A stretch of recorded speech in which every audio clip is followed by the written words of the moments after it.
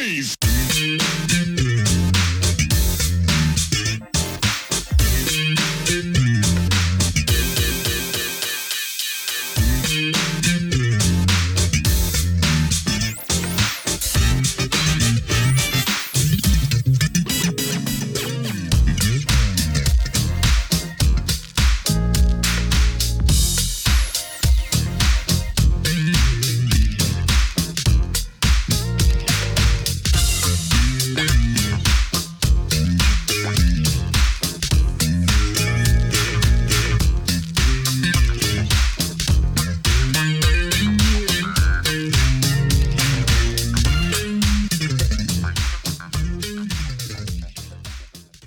Hello and welcome to another edition of Truth and Rhythm. Brought to you by FunkinStuff.net, this is the interview show that gets deep in the pocket with contemporary music's foremost masters of the groove. I am your host, Scott Dr. GX Goldfine, musicologist, creative arts journalist, and multimedia pro. Whether you're watching the video version of this show or the audio-only podcast version, I thank you so much for your continued interest and support in this show.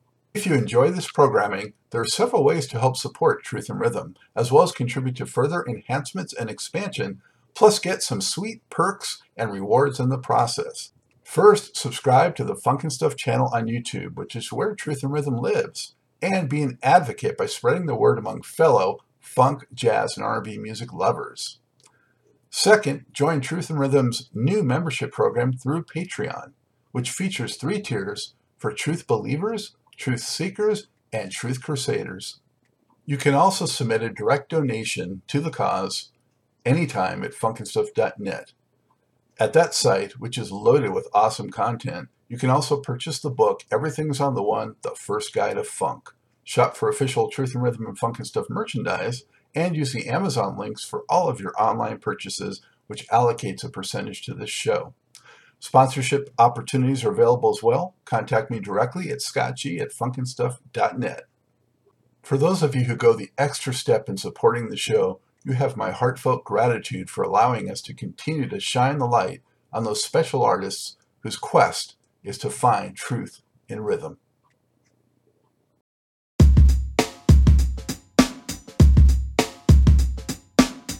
Hey, before we get started with today's show, I just want to draw your attention to new merchandise. Funkin' Stuff and Truth and Rhythm designs are in, and they look pretty darn cool.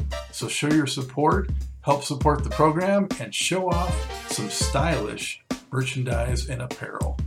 Only at the Funkin' Stuff store.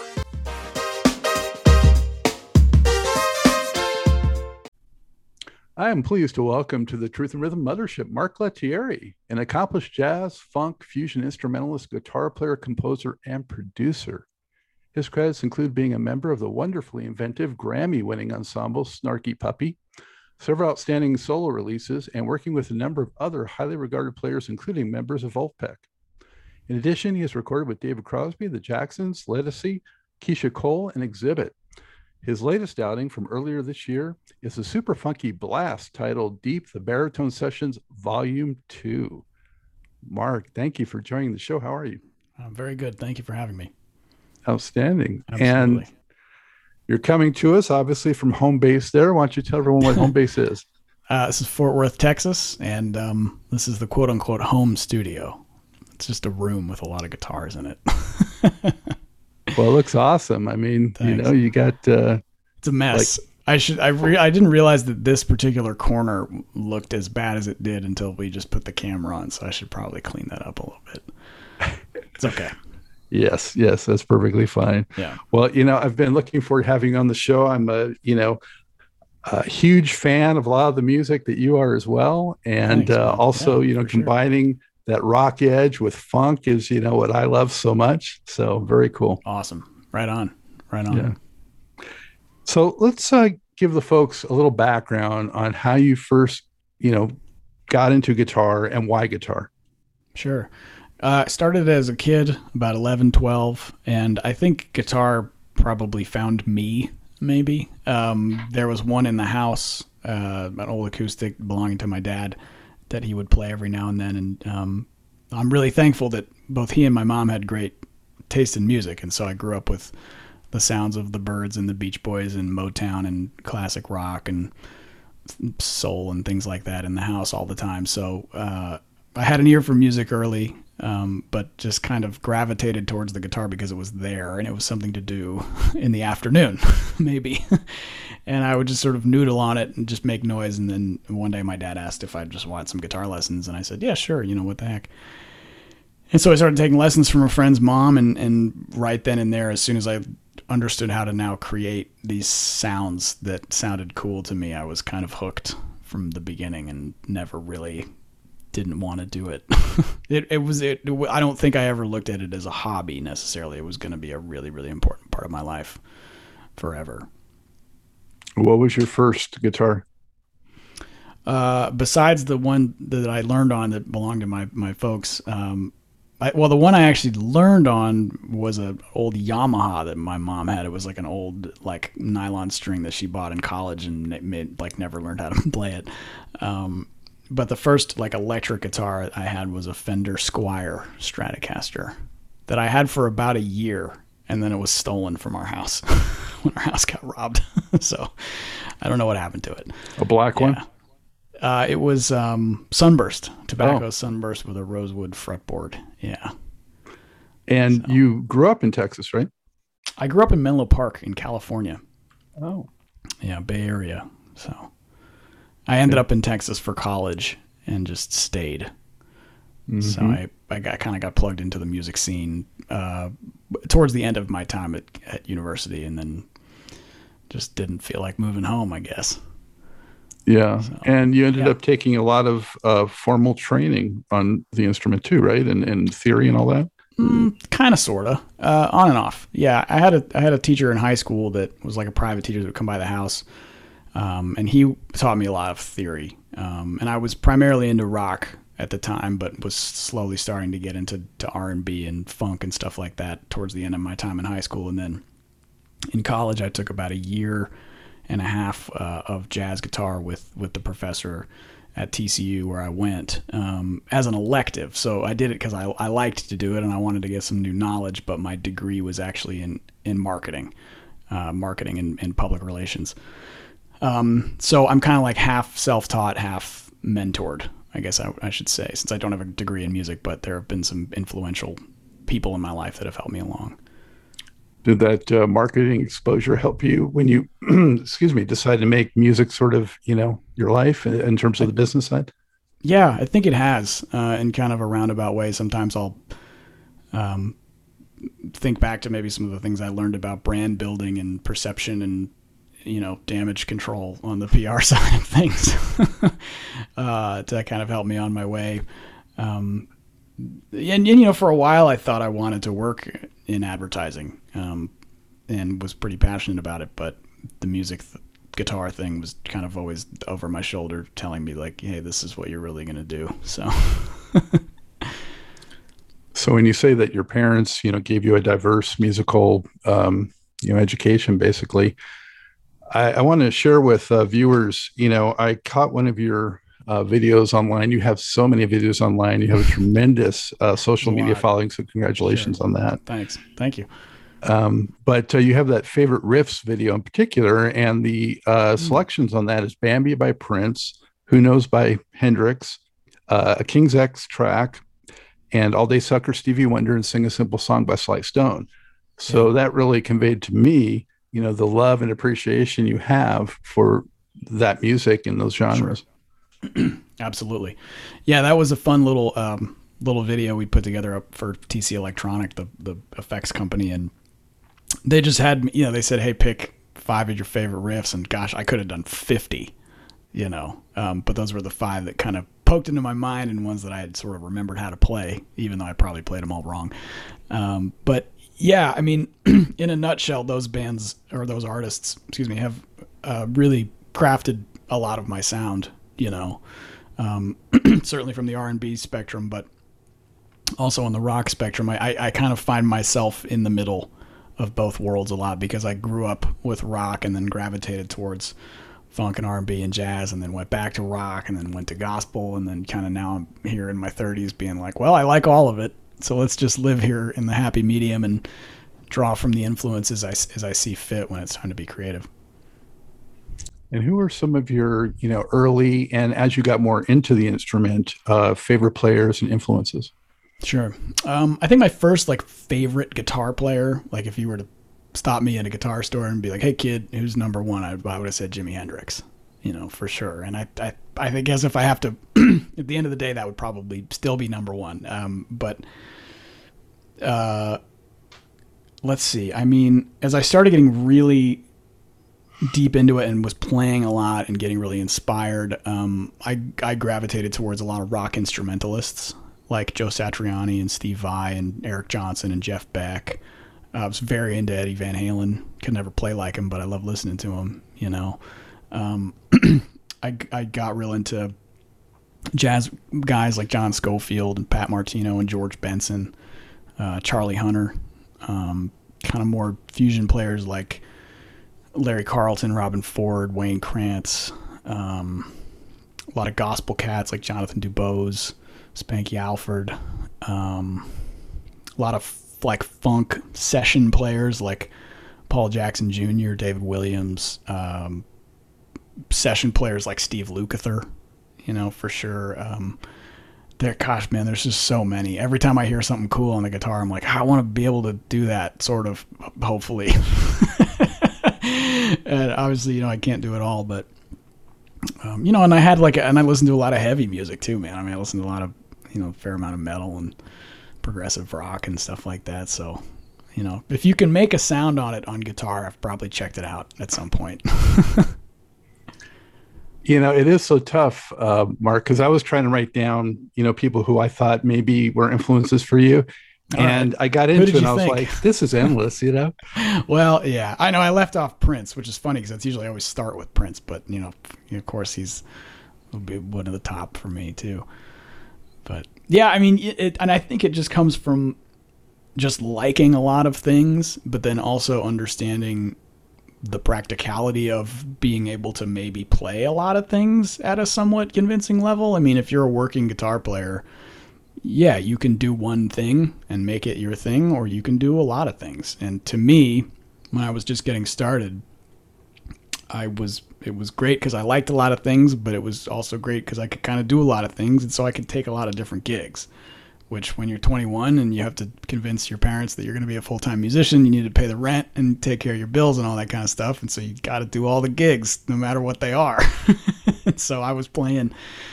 I was playing in top 40 bands, doing weddings and stuff like that. I was playing in country groups. I was playing in hip hop groups. I was, backing up singer-songwriters. I was doing recordings for gospel singers, Yeah, it was like, whatever. I just said yes a lot. Yeah. So, yeah. Yeah, I understand. Some of the other ones I had just jotted down, I mean, you named so many of them, but, like Larry Coryell and McLaughlin and Holdsworth and Holdsworth for sure. I haven't dug too deep into Coryell or McLaughlin, but definitely Alan Holdsworth. I mean, but he's another player kind of like Eddie Van Halen. It's like I could never really do that, but I mean, I can't play like Alan Holdsworth simply because I am physically unable to. My hands are not big enough. But man, what a gift that guy had. Yes. Yes. So. And I don't know if you can see this, but I would kind of wore this just I was trying to see what it said. Stevie Ray. Oh yeah. Oh, I definitely had a Stevie phase, man. Yeah. I mean, we didn't even talk about my blues influences. I mean, Stevie and Buddy Guy and Albert King. Oh my gosh, I love Albert King. Probably one of the reasons why I keep a phase shifter on my board is because of Albert King. So, but I don't play upside down, so he can do a lot of cool stuff that I can't do. Yeah, and you're in the land of it too now. So yeah, there you go. Yeah. So did you feel like you had, sort of a natural facility for the instrument, or was it something you really had to apply yourself to? Because I've had a lot of players on, and one guy who kind of irked me a little bit just because he said it came to him like nothing was Stevie Salas was like, cool. Yeah, it just came easy. I didn't try very hard. Well, he was born funky, I guess. Yeah, sure. I mean, I noticed I had an ability for it. But I had to work hard kind of on the transition from being more of a rock oriented player to someone who could also groove and play rock. It's like learning another language. You know, I in my quest to diversify, there were a lot of hurdles. Some of them I just chose not to really jump over, like becoming a great straight ahead jazz guitar player.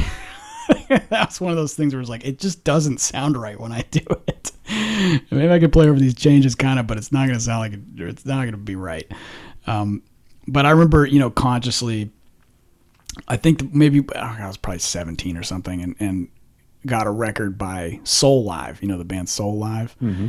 And, just trying to kind of learn those grooves and those Eric Krasno guitar licks and be like, this is coming from a different place. This is not the rock thing. I need to think about pocket in a different way now. I need to think about feel and tone and dynamics and just other things, Same way when I started playing like Steely Dan tunes when I was in high school. I was like, all right, this is different. This is not Ozzy Osbourne, right? I like both of those things, but I'm going to make a conscious effort to understand funk and swing and pocket and stuff like that. So yeah, that was a challenge, I'm still trying to figure it out. Probably. I don't think I've mastered it yet, but yeah, well, and talked about before, but the best players, even lead players, are pretty good at rhythm, I think.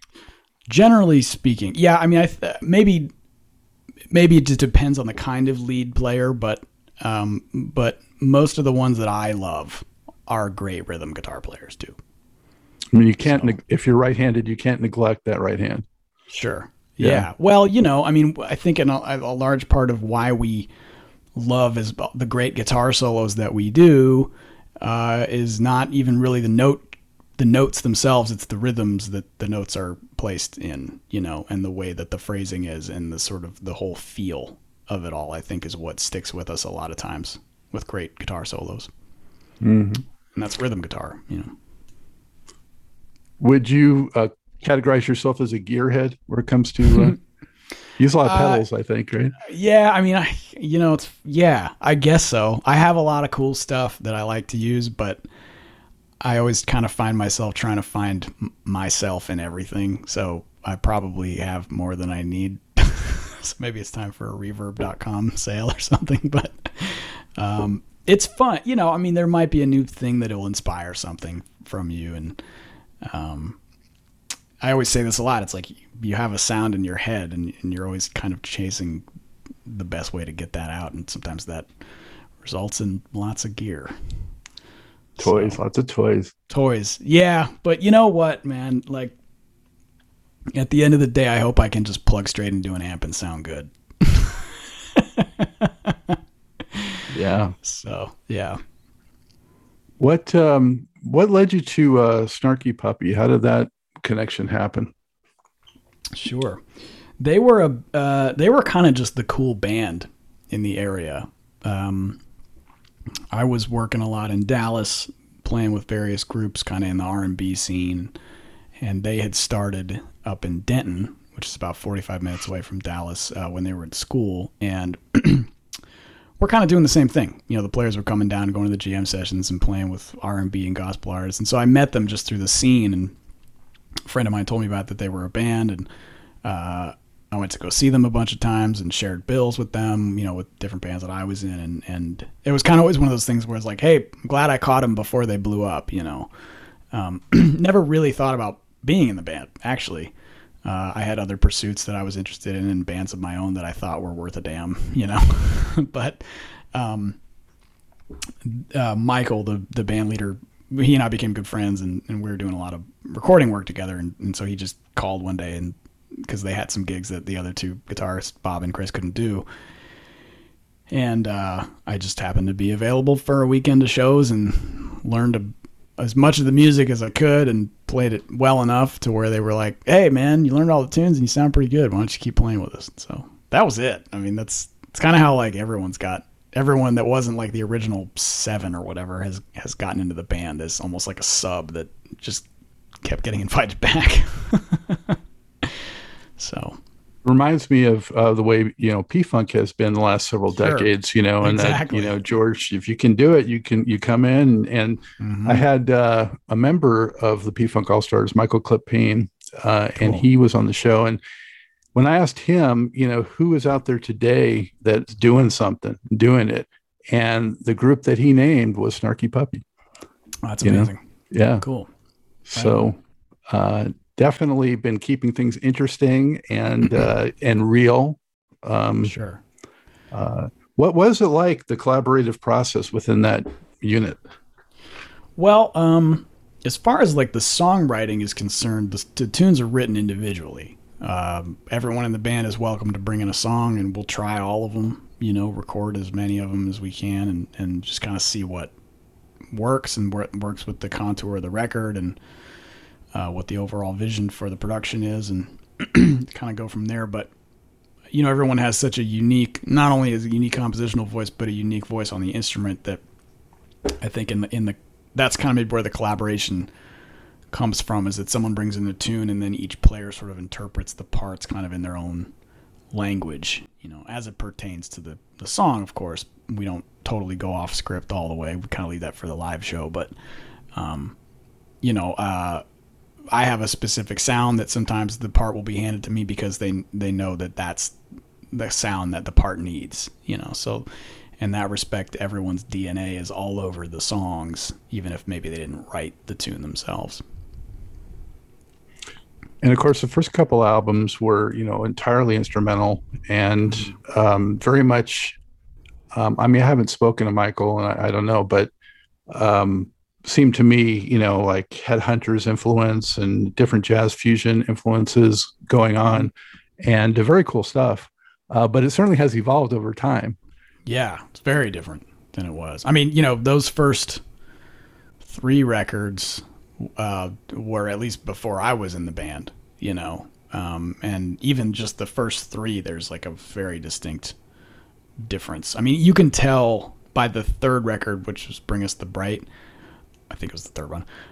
You can tell that those guys had been hanging out in Dallas a lot, because stuff just got funkier. There was a little bit more of a groove to stuff, and that was kind of an important change, I think, for a lot of the fellas, like soaking up that R&B Dallas funk thing, because then it wasn't so much about fusion, you know. Um, so I kind of came in at a cool place because I was digging all that Dallas funk on my own, not in Snarky Puppy, and I was like, oh yeah, cool, you guys want? I like that stuff. So it worked out. That's why I was curious, looking at the timeline and when you came in and how things changed. How much, were you responsible for bringing in some funk vibe? Oh, maybe. I don't know. I can't speak on that. Maybe Michael confirm that. But I mean, gosh, they around that same time, Bobby Sparks was playing in the band, and Sean Martin and Robert Seawright, and so these like Dallas funk icons. So I maybe I had a small hand in that, but I wouldn't take any credit for it. What's it like hanging with musicians of that caliber and doing that? Oh, geez. I think the word is blessed. I'm just lucky. I mean, my time feel got infinitely better as soon as I started playing with drummers and from around here. But I've learned so much about music and production and just generally being cool. They're all just cool. So it's been nice. Yeah, and I look at them as mentors. They probably would be like, man, shut up. But having those guys in my life has been, I can't thank them enough. I wouldn't be half the guitar player that I was if it wasn't for playing with those guys. And it sounds like probably yes, but did you sort of always hope and think you were going to start putting out stuff under your own name? And how did that, why did it finally happen? Sure. Yeah, I think in the back of my mind, and that came from early on listening to those guitar instrumentalists that I liked so much. I was like, man, maybe one day I can do this or something like this. I don't know. I've never really been a singer. Never really liked that role. Never really liked writing lyrics, and so instrumental music always just felt more natural to me. And Gosh, I think it'll be 10 years since I put out my first record, solo record, which was done really just for fun. I mean, I loved the music and I loved the way it turned out, and I'm proud of it, you know, but I didn't look at it as like, and now begins my solo career. Like, I'm taking off. It wasn't like that at all. It was like, this is fun. I got these tunes I like. Let's make a cool little thing. If people dig it, great. If nobody cares about it, fine. You know, my mom will buy it, right? And honestly, that was kind of my vision with them. I don't know, maybe up until like my third. And this isn't to discount them at all. It's just that like I hadn't quantified the idea of being a solo artist yet until I had built up sort of a catalog and people were saying like, hey, I heard about you, you know, or actually like I heard about Snarky Puppy through you. And I was like, oh, what? No, you know, that's impossible. And so then I had to just be honest with myself and be like, okay, dude, you have a voice on the instrument. You have a voice as a writer. You do a thing. You need to make it. You need to put some effort into it because people are expecting you to do this now, you know? So maybe there was a little bit of a reluctancy there, but I'm comfortable in it now. Because, you know, I mean, thanks to so much of all the other things of what else has happened in my career, I kind of have a way of sharing all this stuff now. And so, you know, it feels good to put out a record and have people know that it's out. But even if nobody knew, I would still be doing it because I like to do it. It's just you end up with songs in your brain and you got to get them out. Otherwise it starts to get unhealthy and uncomfortable. So I just, every 2 years I catalog them. You purge it every time. I guess it's about every 2 years, maybe a year and a half, 3 years. I don't know. So I want to mention so viewers and listeners know that first one was called Nose in 2011. Mm-hmm. And I just want to mention a few highlights for me. Nose was like a real funky kind of Red Hot Chili Peppers-ish kind of vibe. And maybe so. Girlman, you know, you mentioned Jeff Beck. I definitely felt some of that influence there. And Slide Rule is a real nice jam. Thanks, man. Yeah, it's a fun record. You know, I mean, I think going back, would I have done different things like production wise or whatever? Yeah, maybe because I was learning. But the tunes, like I still play those songs on gigs and people are like, what was that? And I was like, well, I was 10 years old. You know? So I feel like the songs really kind of had a vibe and have held up, you know? Do you ever go to play like a particular track and you realize you're playing another one, or do you ever mix them up at all? No, but I definitely go back to some of that stuff, at least from the first record, and be like, wow, I was kind of a different guitar player. There's the first, I think it's the first or second track on that record, Big Duck. It's the first track. Okay. That's like a part of my playing that I haven't focused on in a long time. That kind of like syncopated, distorted, fusion-y funk thing. I know it sounds funny because people probably hear it, they're like, that's exactly what you sound like. But to me, there's a physicality in that song that I don't know if I have anymore or I just haven't really focused on. And so we haven't played it in a long time, and I should probably fix that because it's a cool track. Maybe this will lead to that. There you go. Yeah. And the second one, Future Fun, was out in 2013. Mm-hmm. Really like Catboy. Thanks, man. And Future Fun, the title track, a little rockier. That was probably one of your earliest rocky type tracks. Kind of had pop rock with changes. Exactly. Stinger, a little of that blues influence on that one. Thanks. And Slugbug made me think of, we didn't mention him, but if you had some Billy Gibbons influence as well. Yeah, we didn't mention ZZ Top, but shoot, yeah. I love ZZ Top, man. That's in there, you know. Slugbug kind of, I guess if I think about it, maybe was like the first baritone funk song in a sense, because the groove is sort of a bit of a play on like DC Go-Go beat a little bit. It's not all the way there, but that was kind of what we wanted to have an essence of there, a rare essence to make a go-go pun. But is that the name of the band? That was the name of the band, right? Yes. Yeah. I was like, I'll make sure I didn't mess that up on a joke because that'd be really bad. And then the guitar is tuned down to B, which is a standard baritone tuning. I just didn't use a baritone guitar. So, but again, that's a tune that's, I don't know, 2013 that we still play live. Now it's got an extended drum solo, and that's a kind of a crowd favorite. People actually yell at me to play that. So if I don't have a baritone, it's kind of unfortunate because I tell them that I can't play it. But now explain for those who don't know what a baritone guitar is and how it differs. Yeah. It's tuned either a fourth or a fifth below standard guitar tuning. So it's not as low as a bass, but it's like a maybe like tenor range, I guess you call it. And I don't want to generalize them, but primarily you may have heard of them in country music or soundtracks. It's kind of a textural instrument. At least in my experience, I hadn't heard it quite out in the forefront, really. But I chose to write funk groove music on it because I thought with the baritone, the way it's tuned, you get a little bit of a thud and bottom of a bass guitar, but you still get that snap and crack of a funky electric standard guitar. And so it made sense to me for it to be a groove instrument.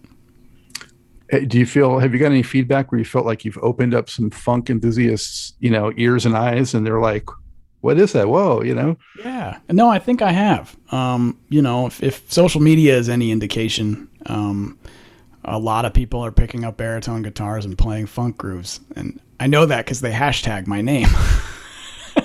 So I'm able to see it. And it's kind of, oh, look what I don't want to take credit for it, but it seems that this thing has kind of occurred. I mean, I don't know if it's this massive wave of baritone funk, but people are getting hip to it, and I am getting called to do that on people's records now.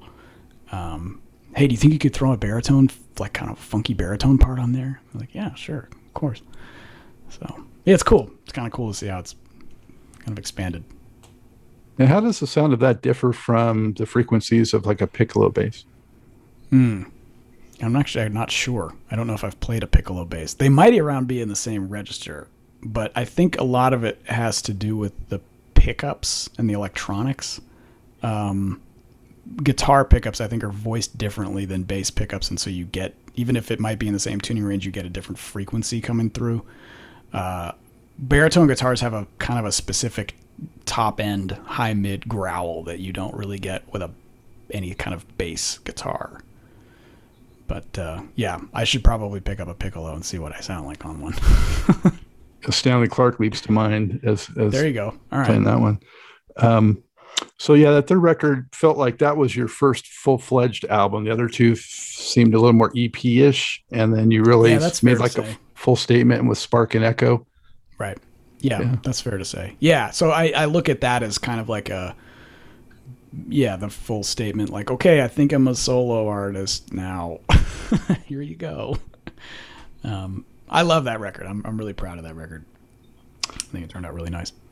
Yeah, I really like Little Minx, which rocks quite nicely. And another one I don't play live enough. Gosh, what's wrong with me? It's in a weird tuning, so that's my excuse for that one. Yeah, more fusion-y on this one than the other two, I think, and more soloing, if I'm not mistaken. Probably so, maybe so, yeah. If maybe feeling your oats a little more on this one. Sure. And you did the cover tune. How'd you decide on that track?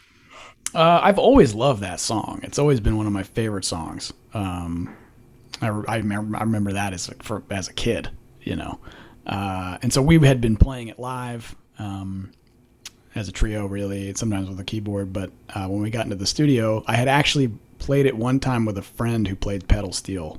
We were in Atlanta, I think, on tour, and I just had him come sit, and I was like, hey, do you want to try this on pedal steel? And I just remember thinking, like, wow, this was kind of a cool vibe. So when it came time to record that record, that tune was actually kind of an afterthought. We actually just sort of had some leftover studio time. And I was like, you guys want to do Everybody Wants to Rule the World? And the guys were like, yeah, sure. So we just got in there and recorded it as a trio. And then I brought in Milo Deering to do the steel and the fiddle and the accoutrements. And so, yeah, I thought it was cool. I mean, I didn't want to reimagine the whole song. Like, it just felt natural to kind of play it kind of up the middle, but just in it with a slightly different accent, Texas accent. And Mark, what do you feel like you took from that project, doing this more full fleshed out piece of work? And how did that take you forward to your, successive solo work? And also what did it bring to, what you were now doing with other groups like Snarky Puppy? That's a good question. I definitely learned a lot from Spark and Echo from a production standpoint, like how instruments need to fit in a mix and how much is too much, and do we need all these guitar parts, things like that, and really kind of learning how to look at a composition and the arrangement of that composition so that the arrangement really fits what's going on and kind of the intent of the tune. And so I think that helped me out just to be a better self-producer and a better session player, really. I treat all my records almost like I'm doing sessions for other people in a strange way, because I just want the composition and the tune and the arrangement to be as cool as it can be. And that might mean it needs some fancy guitar stuff. It might mean that it doesn't.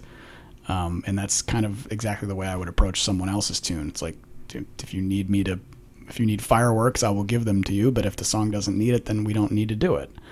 And so it was kind of an exercise in restraint and just kind of like learning how to write and produce the best kind of songs that I could and use the guitar to get that point across rather than it being about the guitar.